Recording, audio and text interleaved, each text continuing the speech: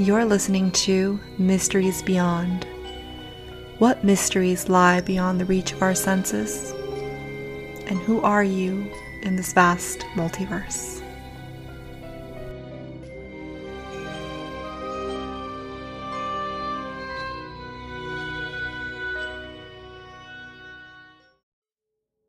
Hello, and welcome to Mysteries Beyond. I'm your host, Laura Lavender. If you want to understand the secrets of the universe, think in terms of energy, frequency, and vibration. Nikola Tesla stated that quote. And in this episode, we're going to be exploring a topic that corresponds to the third Hermetic principle, the principle of vibration. Everything moves, nothing is at rest. If you are like me, the me before I had, for lack of a better term, my spiritual awakening, then you probably think frequency has little to do with you. That at most, you'll be able to hear the vibrations when played loud enough. But I want to explore this topic a little further with you, because frequency is so powerful and can affect us beyond what we think. When it comes to sound, in order to understand it a little bit easier, you can divide it into 3 sections: infrasound, audible sound, and ultrasound. Audible sound is in the middle of the spectrum. It's what the average human can hear. The average human can hear anything from as low as 20 hertz all the way up to 20,000 hertz. Anything below 20 hertz is known as infrasound, and anything above 20,000 hertz is known as ultrasound. Now, just because you can't hear a sound, a frequency, doesn't mean it doesn't affect us.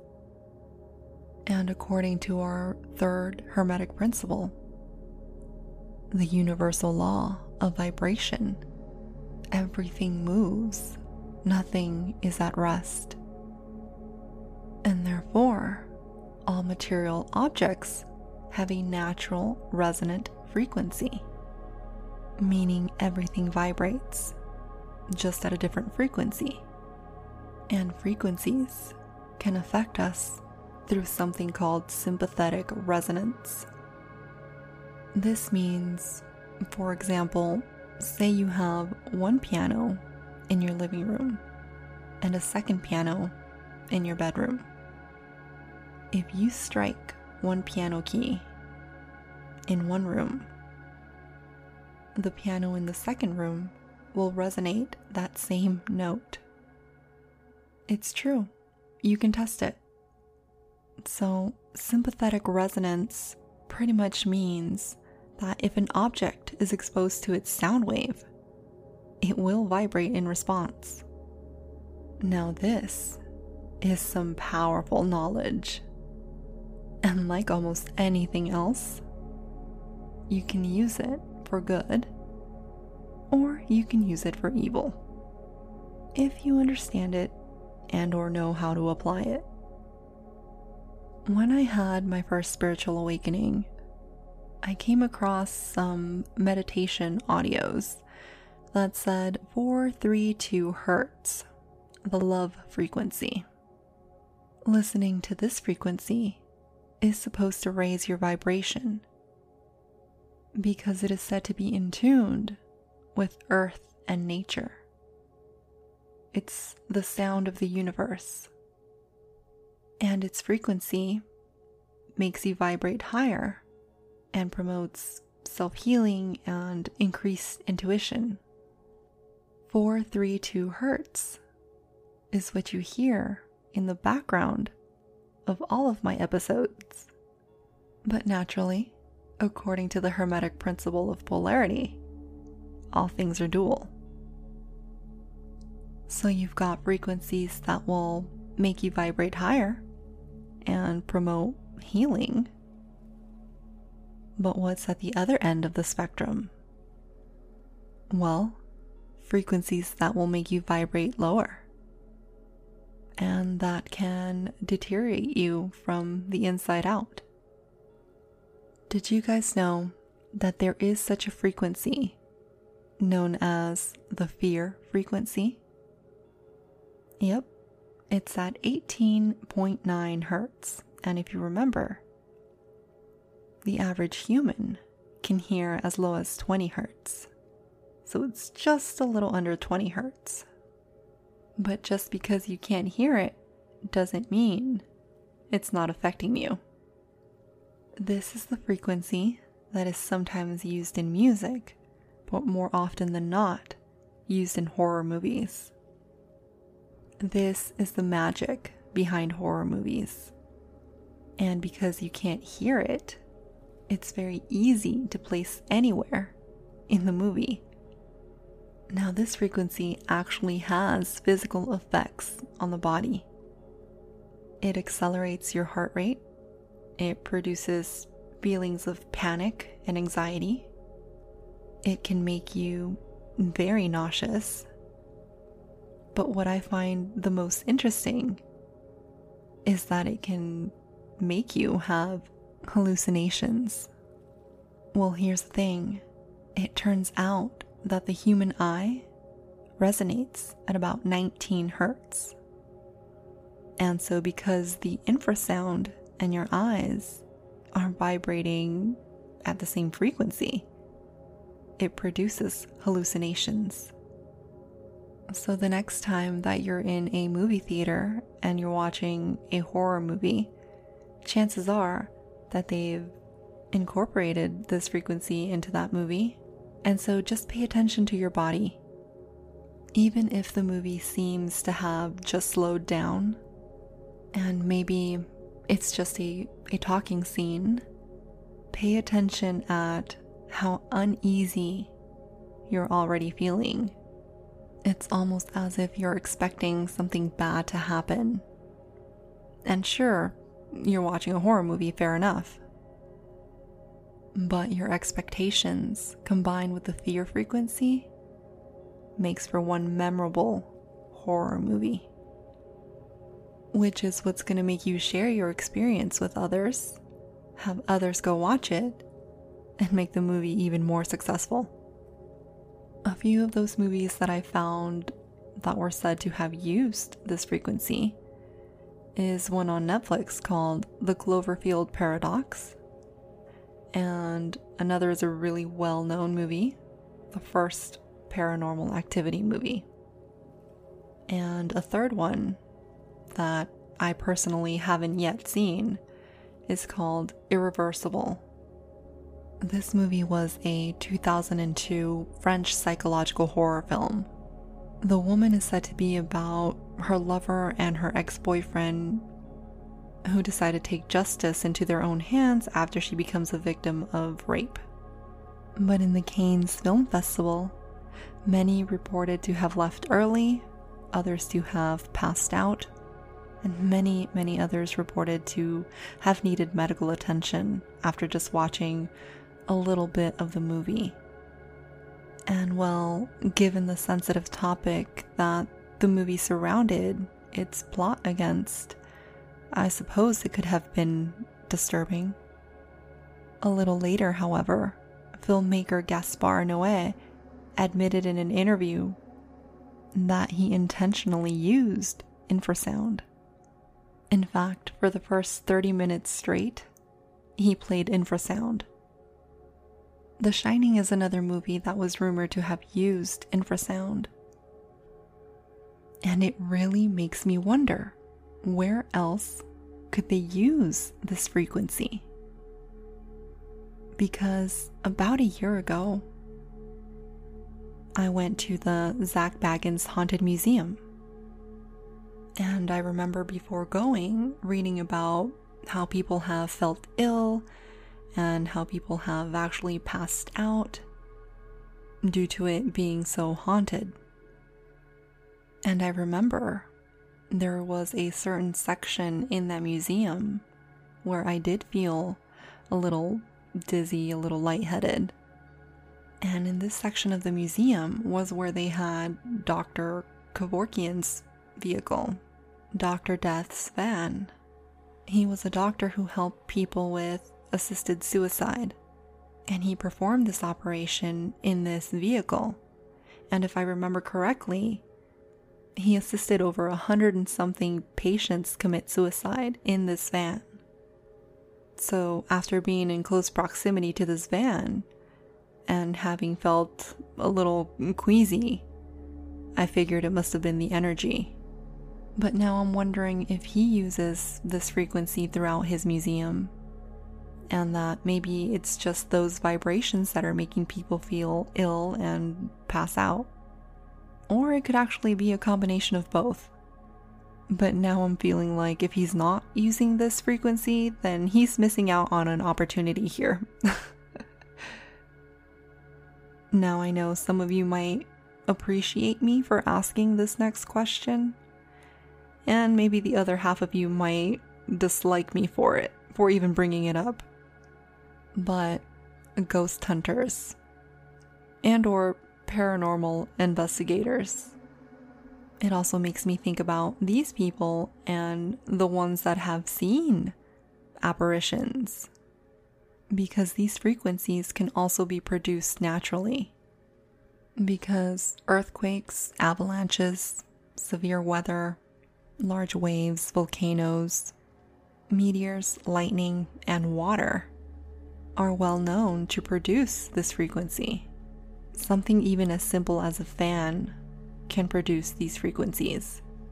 So if you're investigating a haunted location and you happen to feel these emotions of paranoia, anxiety, panic, and or you happen to see an apparition, it could just be running water or a fan and or a windmill that's nearby that's producing these frequencies. I'm not saying that haunted locations, ghosts, and spirits don't exist. I'm certain that they do.